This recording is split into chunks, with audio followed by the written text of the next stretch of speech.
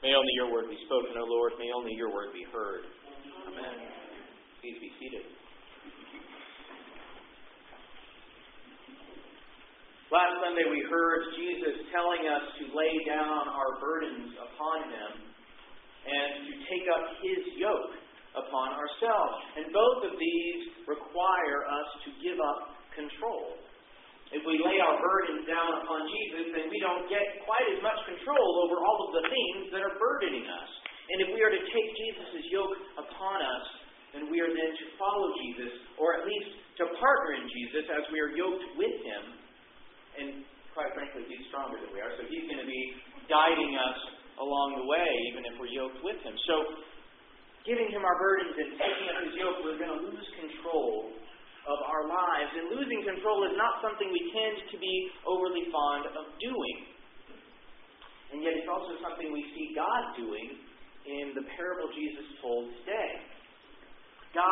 In the parable of the sower that Jesus told, God just scatters the seed, right? God's making this invitation to live His life. Right? God invites us to share in His life and to live our lives in Him and with Him. And God just throws out this invitation to anyone, totally heedless as to whether or not they're going to accept it. I mean, as farmers go, God's not overly skillful, is He? He's got the path, and He just throws seeds on the path, and He's got the soil with the rocks, and He throws it there. Could you dig up some of the rocks first?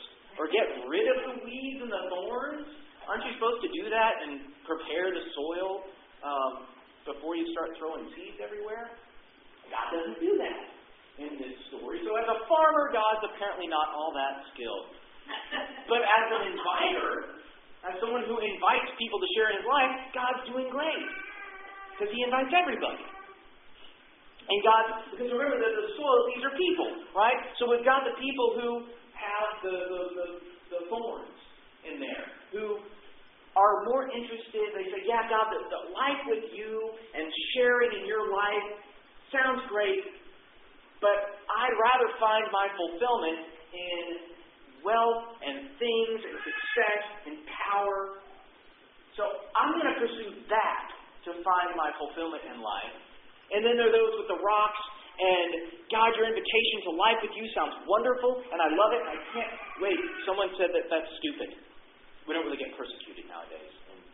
So someone said that that's stupid, and I'm stupid for believing in that. I'll go along with them and make them happy and forget about that life with you stuff, because now I feel silly. And God lets us do it, right? He doesn't force us to get rid of the rocks or get rid of the thorns. God allows us to keep them if we want them. And so God gives up control. He probably could just rip that and change us and say, you're going to believe this and you're going to grow a spine. But He doesn't. God gives up control out of love for us, to allow us to choose or not, and to allow that invitation to take root in our hearts or not.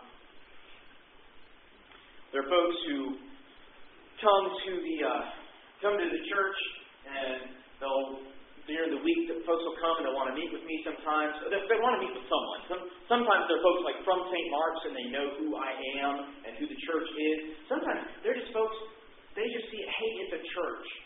I need to go there. And they'll say, like they're into their rope and life is kind of careening out of control, and they'll say, I just needed to go and talk to somebody at a church. Or I didn't know where else to go. Sometimes folks will say this. And sometimes it's folks who've grown up in the church and they've heard the invitation by God to receive the Word, but then they've chosen other things, or they've chosen a path that is going to just lead their lives absolutely to misery and kind of some self-destruction. Or sometimes it's folks who, on paper, their life's great and successful and family, and they're doing fine financially. Everything's great on paper, and they're miserable, utterly miserable inside. And we'll sit and we'll have conversation, and we'll talk about what they, at this point, already know, where some of these bad decisions in their lives have led. Right? Some of them they knew from the get-go. This is the stupid path. I've been taught better. I know better, and I'm going to choose to do this stupid path anyway. And sometimes it just sort of snuck up on them. And they were like, I just didn't realize that was lead to misery. And so we'll have discussion, and we'll pray together.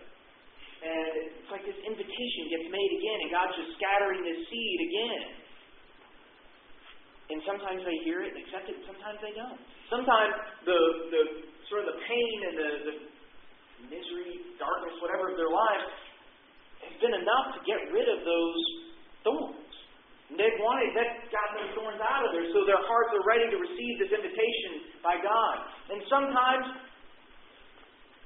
the thorns are still there, and they're like, I hate these thorns and I hate these rocks, but I don't hate them enough to get rid of them. Misery's all I know. I'm going to keep it. And so, once again, the invitation goes unanswered. But God just keeps inviting them, right?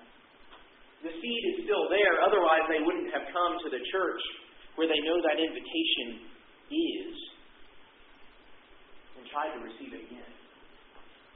And sometimes I swear I just want to, and I'm assuming some of y'all have had folks like this too, or people you know and love who are just stupid after stupid after stupid, right? Bad choice after bad choice after bad choice. And you just want to say, wake up, right? Turn around. What are you thinking? And you could do that. Sometimes you probably do.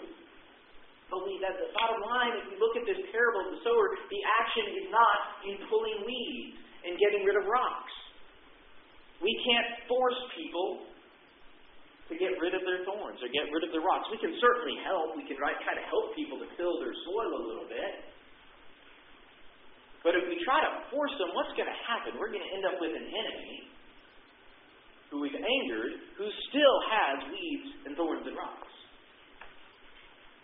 God doesn't force people to accept His invitation to His life. Neither can we. We get to help each other out, help ourselves out of love. But we don't force it. God doesn't, and we don't belittle people either.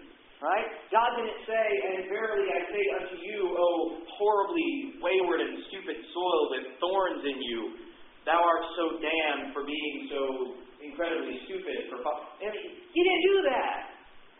He offered the seed and it didn't take root. And He'll offer the seed again, and eventually, when our hearts are broken and we tear the weeds out and the thorns out, or life has torn them out, then God's seed will take root. And we keep offering and keep spreading the seed. And when people don't take it and don't accept it, well, we do what God does. And we give up that control. And we say, okay, you're not going to take it. I'm going to keep loving you. And I hope you'll come back. And one day you can hear this invitation to life with God. And one day your heart will be fertile ground so that you're no longer trying to name yourself as wealthy and powerful and having abundance of stuff. Or you're no longer trying to name yourself as someone who people think are cool and wonderful and great because I'm so worried about what people think that I'm going to reject the gospel. You're not naming yourself as that. Rather, you're accepting the name God has for you as He scatters this seed. You're accepting the name God has for you as beloved. As one who is made in God's image to love others. And to share in God's life. And to live your life in God's life. Amen.